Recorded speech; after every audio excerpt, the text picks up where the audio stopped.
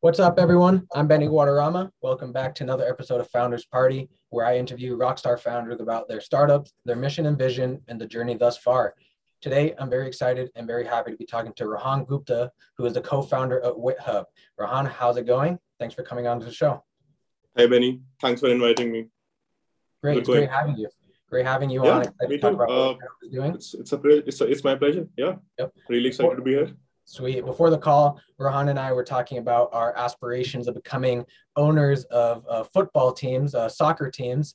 Rohan would like to be the owner of Arsenal one day, and myself of Chivas de Guadalajara.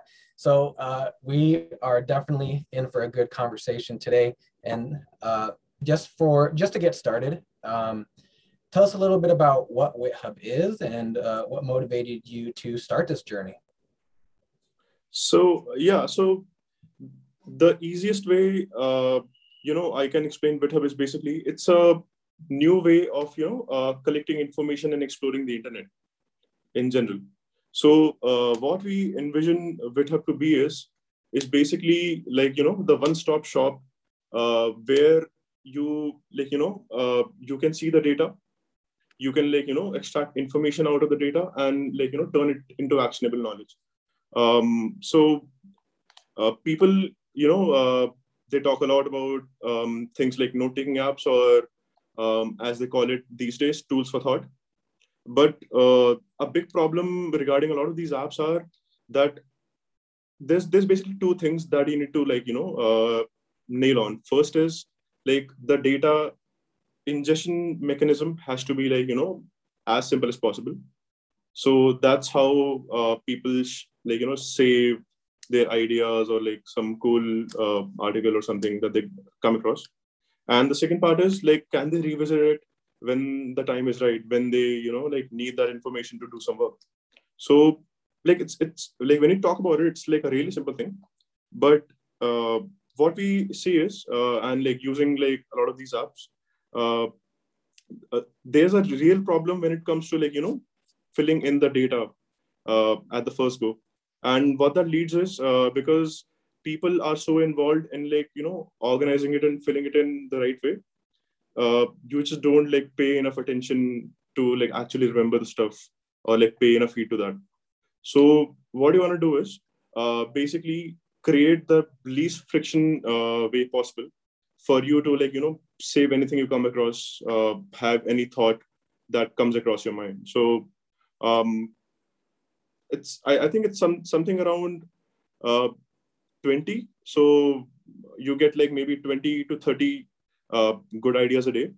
But I don't know about you, Vinny, but like I maybe like save or write down maybe 2 or 3 out of them. Maybe you do all 20, but I'm sure like people do get 20 odd good ideas a day. But like why can't we create some value out of it? So yeah, that's basically the problem that we're trying to solve. Cool. Yeah, makes sense. You would say this is a productivity tool for people to organize and almost create their own. I think what you had mentioned before, online diary for them to go back and reference anything that they may want to know. Yeah, because I think it's like a very natural process. Because if you think about going back to school or in college or something, people you take all these printouts and you scribble on top of your reports and you like highlight the key points. But when it comes to like digital publications or anything of that sort, there's not a single tool which enables you to basically research and like save stuff and make use of it in the most natural way possible. So like every app will tell you just save the entire page, or like you have to like resort to like copy pasting across 5 different apps and like stitching together 10 different workflows to like get it done. And that's a very big hassle. Right. Yeah, it's fragmented right now, and WitHub would unify all of that. Okay. Yeah. Cool. And who's your consumer? Who is who's your ideal persona? And what do they use it for? So current like for now, especially with sort of the product we have, I think the best way to define what a consumer is sort of like quote unquote the prosumer personality, you know. So these are usually, productivity nerds, and a big, like, they have, like, some very quirky habits. So most of these people, for example, use multiple screens to get, like, more screen real estate. A lot of these are very technologically savvy. A lot of them are actually developers, and a huge chunk of them turn out to be actually entrepreneurs as well, because they are the ones who actually have to, like, get into the weeds every single day, um, research for something new, and then like, try and make that into something actionable, and like put a product out using that data, or like, whatever the stuff may be. So these are sort of the overlapping personas that we are currently going after. So one thing that turns out is, like, it's sort of a similar persona to us, because and that's sort of how it started, because like we would have started because we were basically, like, trying to scratch our own itch. We had, like, so many problems saving stuff with, like, Notion, or like, like Apple Notes or whatever. Like, screw it, maybe like we should maybe do something which can actually make it very simple and like very easy to like save anything and like go back to it later. Great. Cool. Yeah. One thing for sure is, like, I have like 20 tabs open on my phone right now. So from a developer's, Yeah, man. yeah, from a developer point of view, that's a lot. So, and definitely when they have lines of code in tremendous numbers that they have to organize for future reference. Yeah. So that's cool. And how do you make money for your service? What's the revenue stream look like? So, well, to be honest, we are like, like a fairly young startup. So we haven't really like, of course, like we think about revenue streams, but of course we haven't like, like really thought about monetizing anything for now. But like, there are some things that come to my mind. For example, there's obviously, professional features that you can always charge for. So things like collaboration and, like deep links into your existing workflows.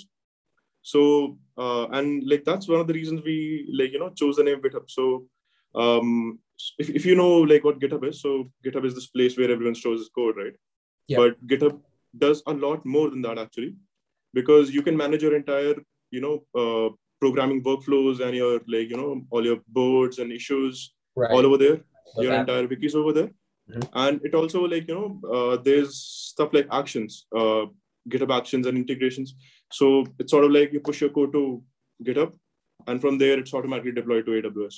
So imagine something like you save some stuff, based on some tags and collections that you have predetermined, and you have some GitHub actions and they automatically, like set once, forget, and it automatically pulls all the data based on like, those sets that you determined and like puts it where you want, or like shares it with your entire team, or like assigns it to the correct person. Cool. So those are like sort of the work, the things that we envision.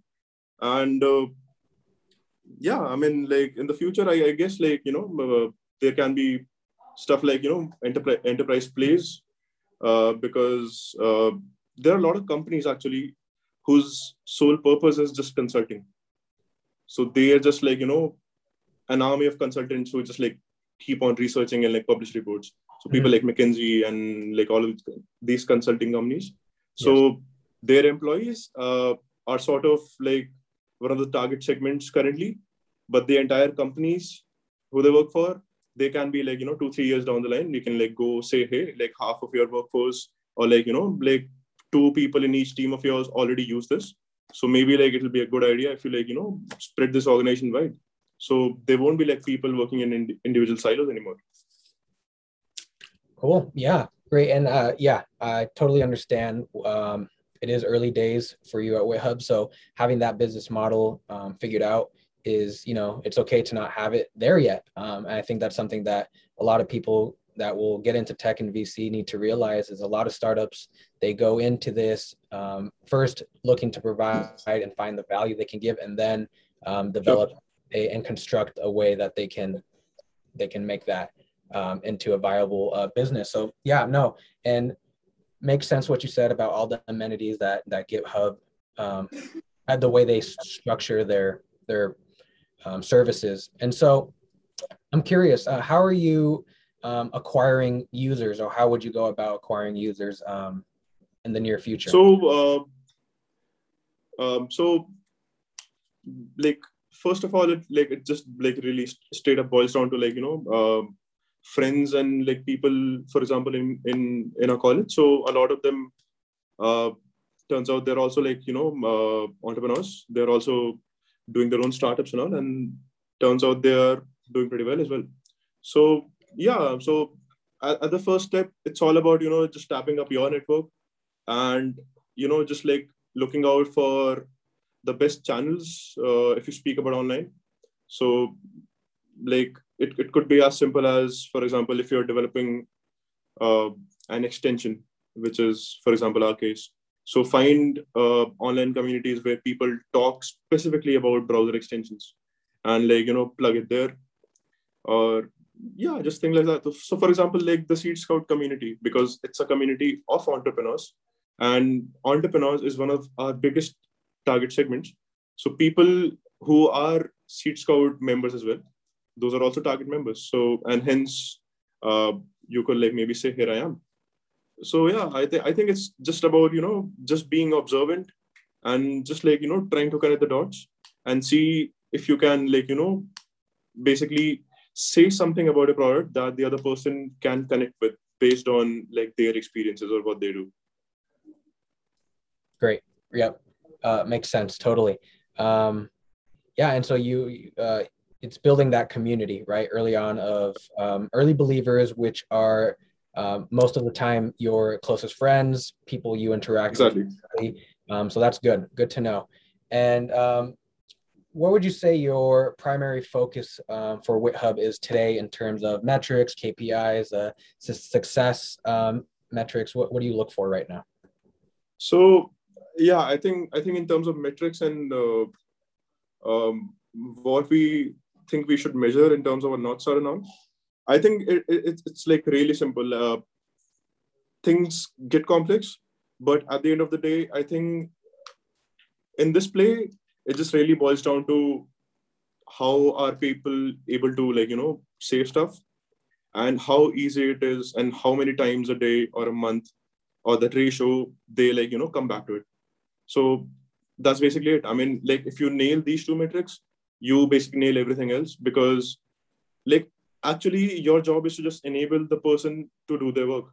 So if you do that, like you basically you won your battle, I think. I mean, so we just try to keep it as simple as possible for us, because I think like if you overcomplicate it, sometimes like it can not be a very good solution even. Right. So seems fine to us. Cool. Yep. And I saw on your website, you're a big believer in keeping it simple. On the website, it says keep it simple, stupid. You're just straightforward. This is what. Yeah, man. I mean, so it's actually like a little bit of a funny story. So we actually were thinking about sort of revamping our website, but so before that we were like, hey, I mean, like let's look at the data and then see what we can improve, where users are bouncing and where they're clicking and whatnot.